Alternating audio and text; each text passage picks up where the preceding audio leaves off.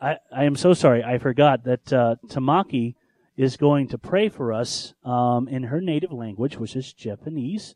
So this is something that Eric decided to do. It's really neat just to have somebody in their own native tongue pray to Jesus and pray to God. We're not going to interpret it, but if you'd like to know what she is saying, you can come up afterwards and ask her. She'd be happy to share her translation. So, go ahead. No, it's okay. I was kind of hoping you would forget.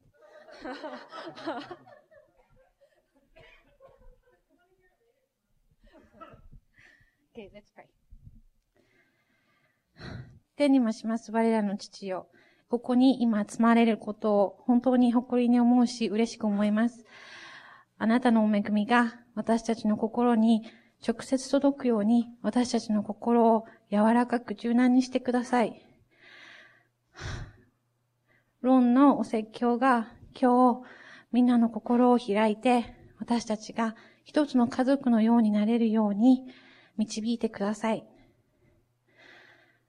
イエス様が私たちのことをどれだけ愛してくれているのか、どれだけの犠牲を払ってくれたのかを私たちの心に直接語りかけてください。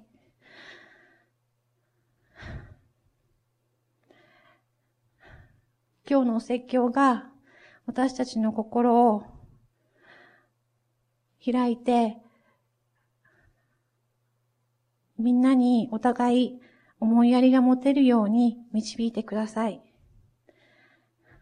私たちが心の奥底で握っている偶像を壊し、私たちが素直にあなたの導くところへ行けるように、私たちを見守ってください。アーメン。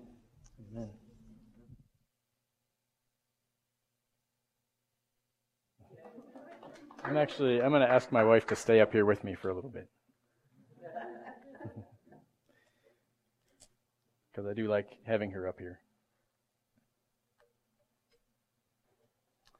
But I was also going to ask her to read the passage that we're going through today after I give my introduction. So she's going to stand with me a little awkwardly. The passage that we're going through today is John chapter 5, verses 1 through 19. That's chapter 5, verses 1 through 19.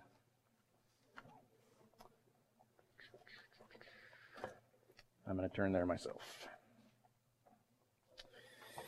Last week, our pastor Rod spoke to us out of chapter 4, which was the healing of the nobleman's son. And this week, I get to speak on the healing at the pool of Bethesda.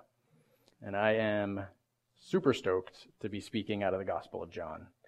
I'm super stoked about the Gospel of John. You know, I get pretty nervous with the speaking part of things. But the nice thing about speaking out of John, and especially with this story, is it doesn't matter what I say, because we're going to read a story about Jesus, and we're going to find out that God loves us, regardless of what I add to it. I'm really excited about John in particular, because of my experience with it. You may know my story, but I grew up in the church, and so when I left home and went to college, I felt like I knew God, right? I knew God in the same way we would say a contemporary scholar of Shakespeare knows Shakespeare, right? They know an awful lot about Shakespeare.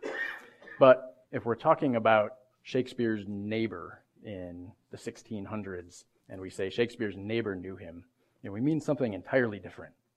Even if that neighbor knows a lot about him, what's important when we say he knew Shakespeare is that he knew him by acquaintance. And I wouldn't say that when I went to college, I knew God very well by acquaintance. So it was in digging into the Gospel of John, as I started to read that in college, that I was drawn into an acquaintance with God, like I was meeting him really for the first time. And there's something special about this gospel, I think, because of who it was written by. It was written by the Apostle John. And he was especially close to Jesus. He knew Jesus closely by acquaintance, and he was passionate about transmitting that closeness to Christ to whoever was open to hear it. He referred to himself as the disciple that Jesus loved, which is kind of a funny way to refer to yourself. But it was true, right? He records himself at one point at supper, resting his head back on Jesus' chest. Right? He was close with Jesus. He knew that he was loved by Jesus. And he wants us to know that we're loved by Jesus as well. And that may be why, in a lot of the stories that he gives in this gospel, he gives us some, seemingly unimportant details. Like in chapter 6, he doesn't just feed the multitudes with loaves of bread. He feeds them with barley loaves. And in chapter 12, when the jar of perfume is broken over his feet, it fills the house with fragrance. These stories are written by someone who was actually there. And we get the sense that John was there and that he wants us to feel like we were there. He wants to give us a taste of what it was like to be in Jesus' presence.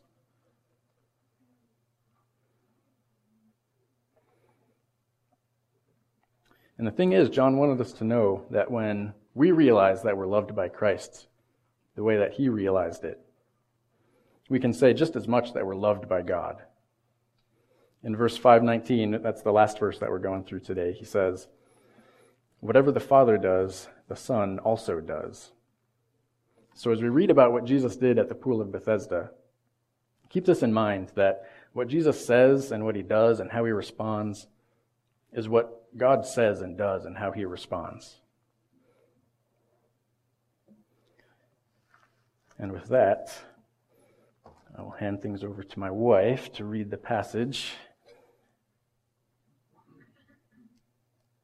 because she has a lovely voice. Sometime later, Jesus went up to Jerusalem for a feast of the Jews.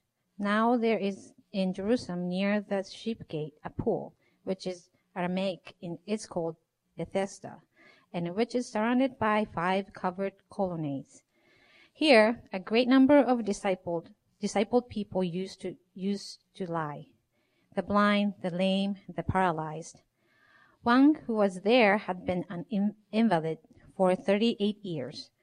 When Jesus saw him lying there and learned that he had been in this condition for a long time, he asked him, "Do you want to get well?"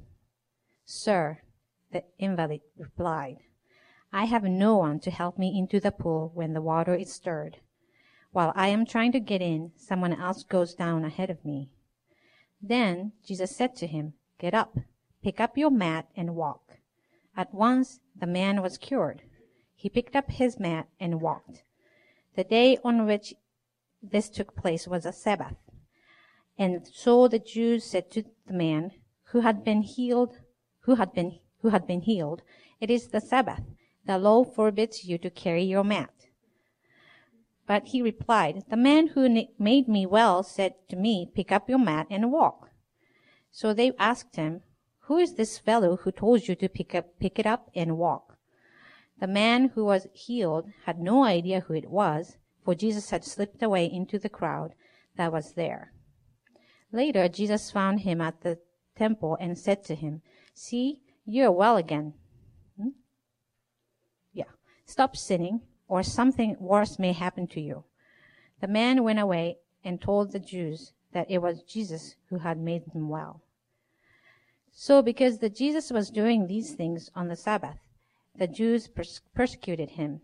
Jesus said to them, "My Father is always at his work, to this very day, and I, too, am working." For this reason, the Jews tried all the harder to kill him. Not only was he breaking the Sabbath, but he was even calling God his own Father, making himself equal with God.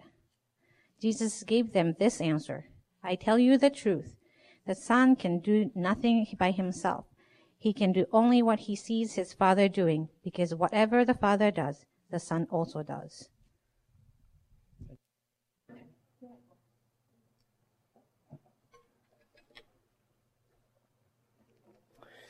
Okay, so we come to this story after John records Jesus as already having been in Jerusalem once. He came for the Passover feast. Then he left Jerusalem, went back to his home region of Galilee, He encounters the Samaritan woman at the well. He heals the official's son. And he comes back to Jerusalem. Verse 1 says, Jesus went up to Jerusalem for one of the Jewish festivals. He comes back to Jerusalem for one of the festivals, which John doesn't tell us which one it is, but it's one of the three pilgrimage feasts that we see in Deuteronomy 16.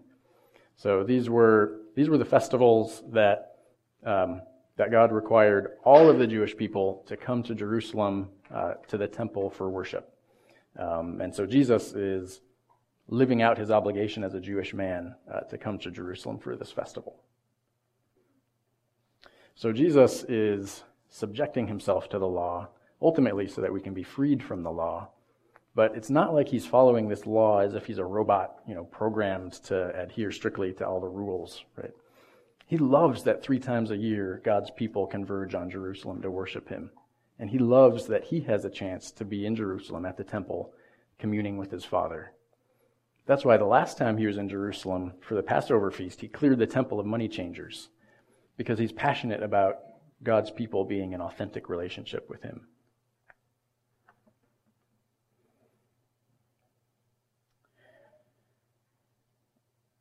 In verse 2 it says, "Now there is in Jerusalem near the sheep gate a pool, which in Aramaic is called Bethesda, and which is surrounded by 5 covered colonnades. Here a great number of disabled people used to lie, the blind, the lame, the paralyzed."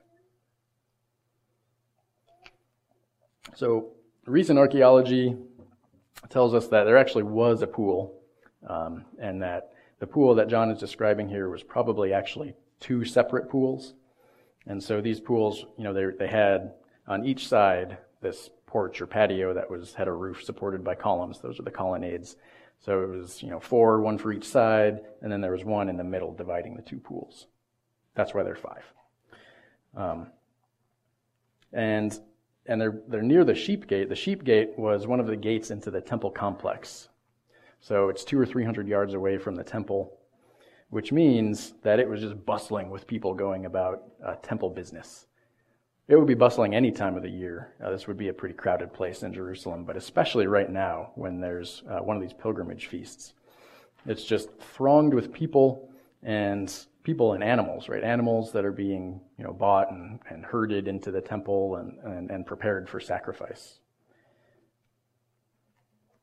That may be why it's called the sheep gate, but we don't know that for sure.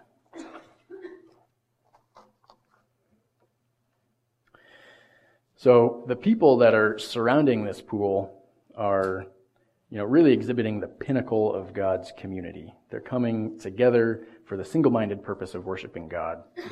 But the community at the pool is not engaged in temple worship. It's the blind, the lame, and the paralyzed.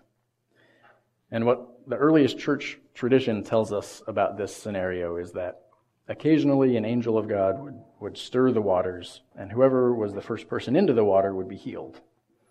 So that explains the demographic at the pool. It's a group of people who have the kinds of maladies, right, that are just beyond the human ability to do anything about. Right? There's no doubt that these people are sick in a way that they can't be cured without some kind of miracle. And the thing is, even though they're surrounded by this paragon of godly community, there is no community at the pool. Because the people are focused on their maladies, and their eyes are on the water. So they're not necessarily paying attention to one another, even though they can hear in the background the bustling business of temple worship. Instead, this is a gathering of individuals just with crippling needs. We can go on to verse 5. One who was there had been an invalid for 38 years. When Jesus saw him lying there and learned that he had been in this condition for a long time, he asked him, "Do you want to get well?" "Sir," the invalid replied, "I have no one to help me into the pool when the water is stirred. While I'm trying to get in, someone else goes down ahead of me." So Jesus learns that there's a man who's been paralyzed for a very long time. He stops what he's doing. He approaches him and he asks if he wants to get well. Now, a lot has been made of this question, do you want to get well? If you've been around in the church culture long enough, you might have heard this posed as like an accusation. Like, do you really want to get well? You know, like you've been sick for 38 years and it sounds like maybe you're making some excuses about it. Like Jesus is questioning the man's desire. Like he doesn't want to be healed, or he doesn't want enough to be healed. But to me, that's a really strange way to read this passage, and I'm pretty sure that's not what's going on. Right? For one thing, the man hasn't said anything yet. And for another thing, he has no idea who Jesus is. Right? News might have spread to him that there was this holy man, Jesus, who came for Passover a few months ago, who healed people. But it's not like there are newspapers floating around with Jesus' picture on them. So as far as he knows, this is a complete stranger approaching him out of the blue with no particular interest in his situation and no particular power to do anything about it. So instead, I think what's going on is Jesus is just approaching him in a really socially gentle way. You know, he's saying, are you one of these people who's waiting for the water to be stirred so you can be healed? You know, basically like, hi, what's going on with you? So I don't think that's a loaded question, but I do think it tells us something about God, because he could have walked up to this man and just blam, healed him. You know, we know from some of the other stories of Jesus' healings that he is interested in people being healed. And he could have just imposed his will on the man. He could have moved him into healing, into health, the same way you would move a chess piece. But instead, he's relational about it. And so we can take this away, that when Jesus offers healing, he is also offering relationship. And what he's really ultimately interested in is our relationship with God. We'll see that more as we go through the story. But as we look at this man's response, to me it just seems heavy. Jesus asks him if he wants to be well, and he says, basically, yes. But I have no one, so I can't. And as I prepared this sermon and read this man's response over and over again, I started to tear up because it hit me, just the desperateness of his situation. He's been paralyzed for 38 years, separated from the healthy community. Whatever opportunity he had to be engaged with that community, he gave up to be at this pool, because as far as he knows, this is his one shot at being healed, and he can't do it. Every time the water is stirred, he sees another opportunity for getting well pass by him. And it's because he has no one. And Jesus is not okay with that. Jesus, being God in the flesh, is not okay with that situation. He was of one mind with our Creator God. And he saw the people around him with the same eyes that God sees them. John tells us he saw this man. And what he saw was a person who was alone and handicapped for 38 years, wanting to be healed. So Jesus steps into his life. We've heard a lot of stories so far of people approaching Jesus and asking to be healed. But here we find the kind of situation where Jesus takes the initiative.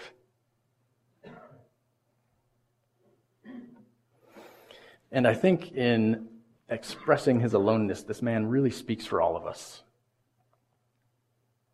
At one time or another, it becomes clear to us that the people we're surrounded with, despite their best intentions, are unable to satisfy our deepest needs. Because when it comes to our needs, only God is capable of satisfying them.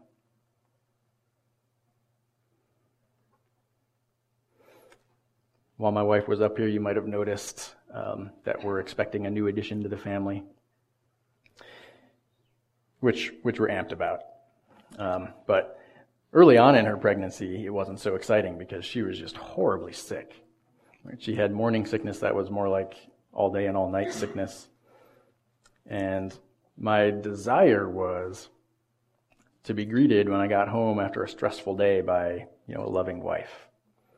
And God did bless me with an amazing, loving wife, but in that time of our lives, she just wasn't able to, right? I wanted to be cared for, but instead it really had to be the other way around. And I was stretched so thin that that it felt like I had no one.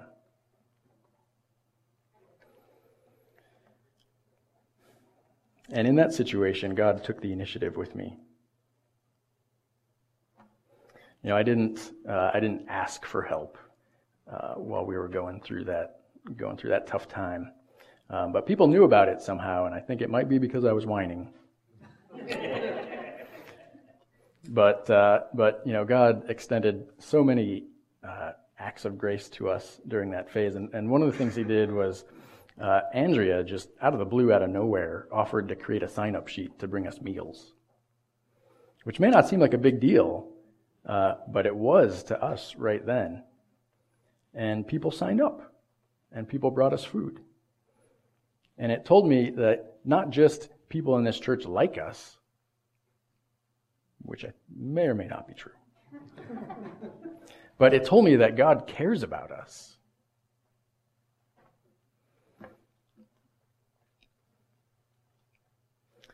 And God stepped into our lives, just like He stepped into this disabled man's life. In verse 8, He said, "Get up, pick up your mat, and walk." At once the man was cured. He picked up his mat and walked. So we see here that the miracle happens when this man's will and the power of God cooperate. You know, God doesn't leave the man's will. He doesn't leave his desire out of the equation altogether, but it's clear that it's God's power that accomplishes this. And Jesus tells him to pick up his mat. You know, this was the mat where he had been confined. This is the few square feet of space that had kept him captive for years. And Jesus tells him to just pick it up and walk away with it. Now, I used to think that this mat was like a light sleeping bag that he could just roll up and tuck under his arm. But I found out that the Greek word is actually more like pallet or camp bed. So it probably has some kind of rigid structure to it, like a wooden frame. And when he picks it up and walks, you know, he's either got it with two hands and he's kind of shuffling awkwardly away, or he's got it over his head. Like, whatever it is, it's a pretty theatrical healing. That the man who was confined to this pallet, right, the people used to see this guy and think that he was like an accessory to the pallet, that it owned him rather than him owning it. And Jesus tells him to just pick it up and leave with it. So it probably caught people's attention at the pool, which is why Jesus has to slip away. But it caught some other people's attention too. As we read on in verse 10, the day on which this took place was a Sabbath. And so the Jewish leaders said to the man who had been healed, "It is the Sabbath. The law forbids you to carry your mat." But he replied, "The man who made me well said to me, 'Pick up your mat and walk.' So they asked him, 'Who was this fellow who told you to pick it up and walk?' The man who was healed had no idea who it was, for Jesus had slipped away into the crowd that was there."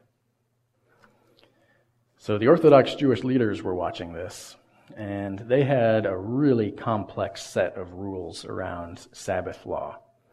There's a verse in Jeremiah that says, "Don't carry a burden on the Sabbath." And so after all their debate and constructing a practical way to apply this, they decided that it wasn't okay to wear a brooch on your chest, and it wasn't okay to carry a needle in your pocket on the Sabbath, because those were burdens. So here comes a guy with a pallet on his head, probably bumping into people 200 yards away from the temple, probably pretty elated. And the Pharisees somehow don't notice the miracle. Instead, what they notice is the infraction of the law. Now, the law at this time actually said, if you carry a burden on the Sabbath, you are subject to death by stoning. So it's not just that they stopped him and said, "Oh, hey, by the way, this is against the law." They were looking for rocks big enough to kill him. And so the man rightly says, "Hang on. The man who healed me told me to do this." The responsibility and the authority for what happened belonged to Jesus, which is true. It gets him off the hook. And as we'll find out later, it's going to energize the Jewish leaders in their plans to kill Jesus. we'll come back to that thought, but before then we'll go to verse 14 where it says, "Later Jesus found him at the temple and said to him, 'See, you are well again. Stop sinning or something worse may happen to you.' The man went away and told the Jewish leaders that it was Jesus who had made him well." So the man is at the temple, right? This is a joyous occasion. He's been 200 yards away from the temple and blocked by getting there by his own disability for decades. And now he's there and he's able to engage in real worship of God. So when Jesus says, "See, you are well again," I think there's joy in his tone. It's a happy moment. But somehow, it seems like he drops the hammer on the man immediately afterwards. He says, "Stop sinning, or something worse may happen to you." Which struck me at first as, really killing the moment. But here's what I think is going on here. At this time, people associated their illnesses with their sin. And so this man experienced his illness being cured, and he thinks, well, maybe the consequences of my sin are erased too. And Jesus doesn't want him to be misled. He wants this man to know, look, what's really important is not that you're temporarily physically healed. What's really important is your relationship with God, and your sin still has consequences for that relationship.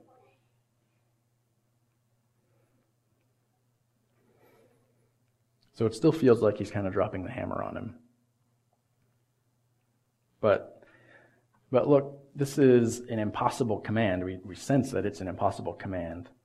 And the last thing that this guy heard from Jesus was an impossible command. We can think, was it easier for this man to get up and walk when Jesus told him to get up and walk, or is it easier for him to stop sinning when Jesus tells him to stop sinning? It's an impossible command, but it's one that Jesus makes possible.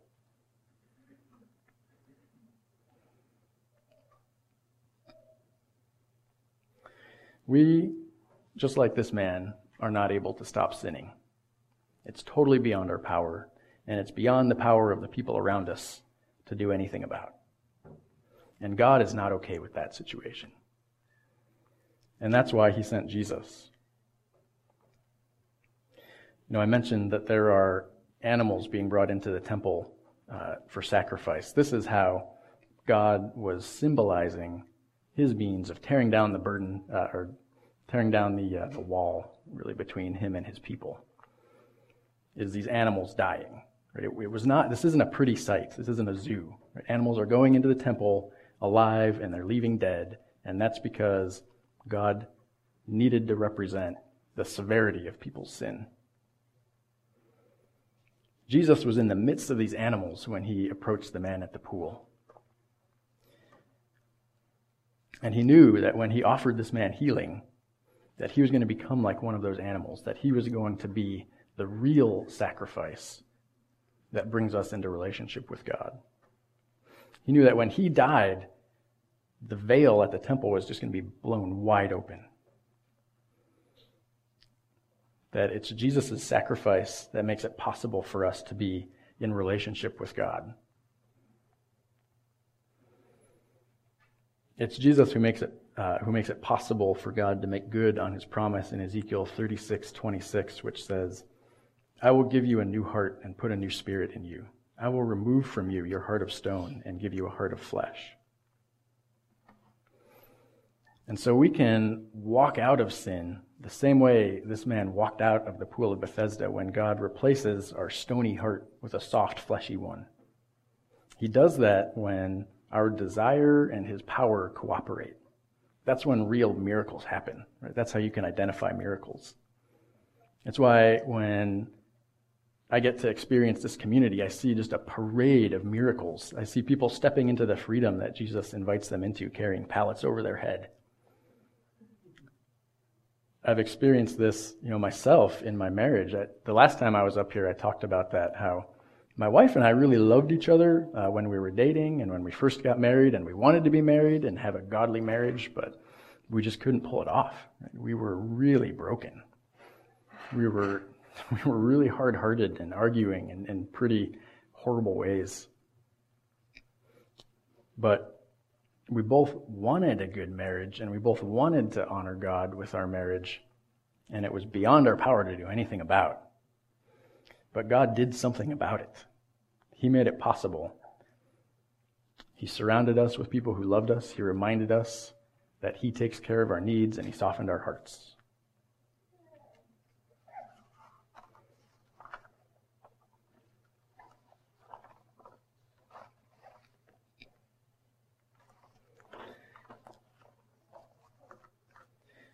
Verses 16 through 19 say, "So because Jesus was doing these things on the Sabbath, the Jewish leaders began to persecute Him. In His defense, Jesus said to them, 'My Father is always at His work to this very day, and I too am working.' For this reason, they tried all the more to kill Him.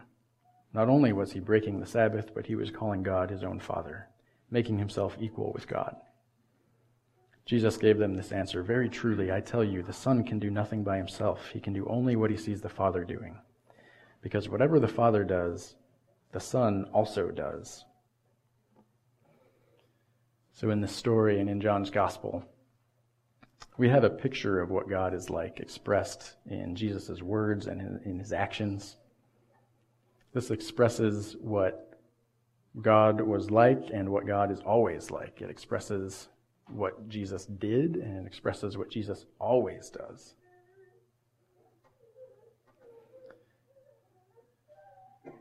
So when I said I teared up reading about the paralyzed man's condition, it occurred to me that God was also tearing up about that man's condition. And I know that's extrapolating from the story a bit.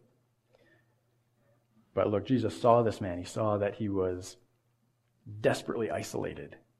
And He stepped into his life knowing that it was going to cost him his own. And if that's not an emotional response, I don't know what is. So knowing that, I would ask you, knowing that Jesus communicates with this story, what John communicates with the story, what Jesus did, and what the kinds of things that He's always doing. If Jesus is approaching you in a socially gentle way and asking if you want to be well, I would ask you to just reflect on those areas where you feel desperately isolated and when you're entirely unable to help yourself on your own power. Those places where you simply can't stop sinning despite your best efforts. So would you consider that and take a mental note or a paper note if you're the note-taking type. And then in this week to come, I would encourage you to respond to Jesus, just like the man at the pool did. Tell Him what your desire is, and tell Him about the impossibilities.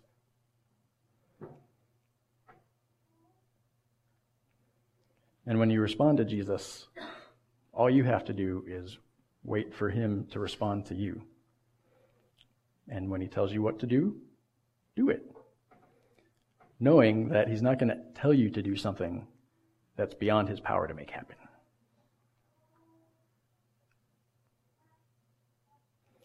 So with that, we have a few minutes for comments.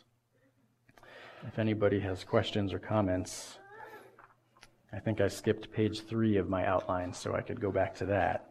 But I think we'll leave it there for now.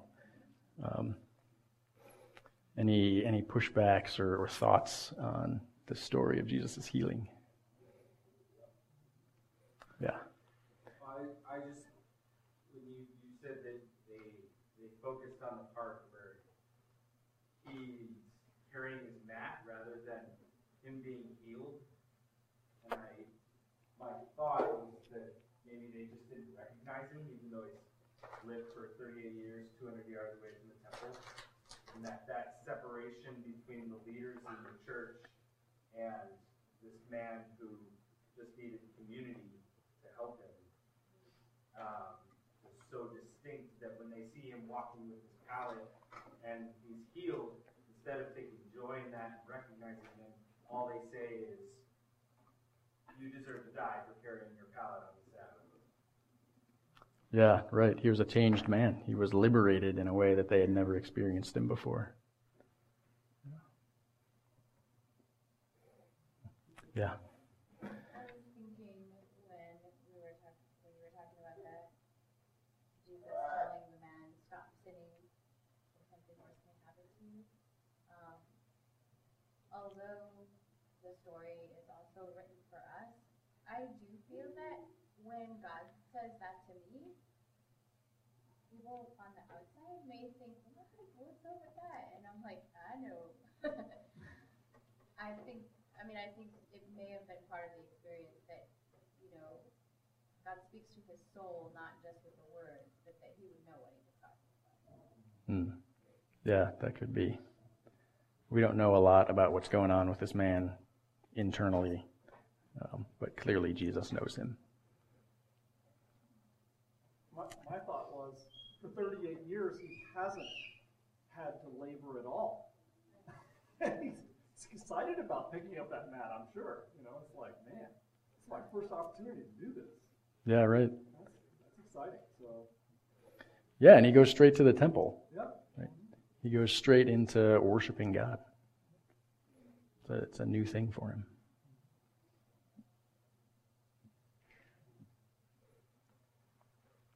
Yeah. I was just thinking that it's crazy to think that if this did not happen on the Sabbath, none of it would have even escalated to where it did. Everything would have been fine and okay, and everybody would have just gone on with their life. But since it happened on this certain day, it's just, this is where it starts to get hectic and crazy. That's true. Yeah, that's really true. In chapter 2, John says, he did a lot of miraculous things in Jerusalem that many people saw, and that's it. That's all he says about it, right? But this one sticks in his memory, right? Life and death is on the line with this one.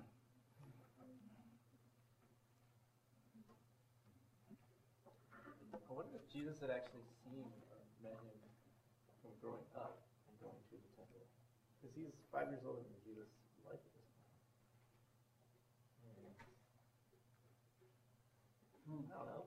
Maybe he had met him as a kid or something, sitting by the pool. Yeah, well, he certainly saw him with God's eyes. Mm-hmm. Yeah.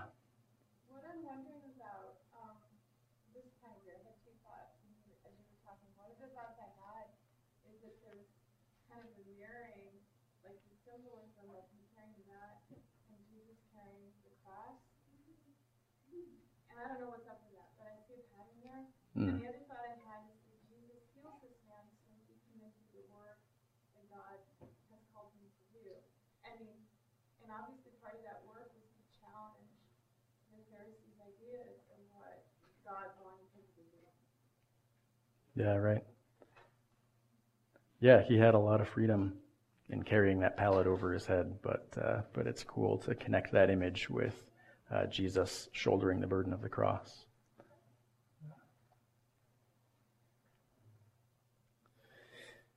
Well, we are out of time, but there are 3 ways to respond tonight. The first is through giving. If you are not a member of the village, there's no expectation that you'd give.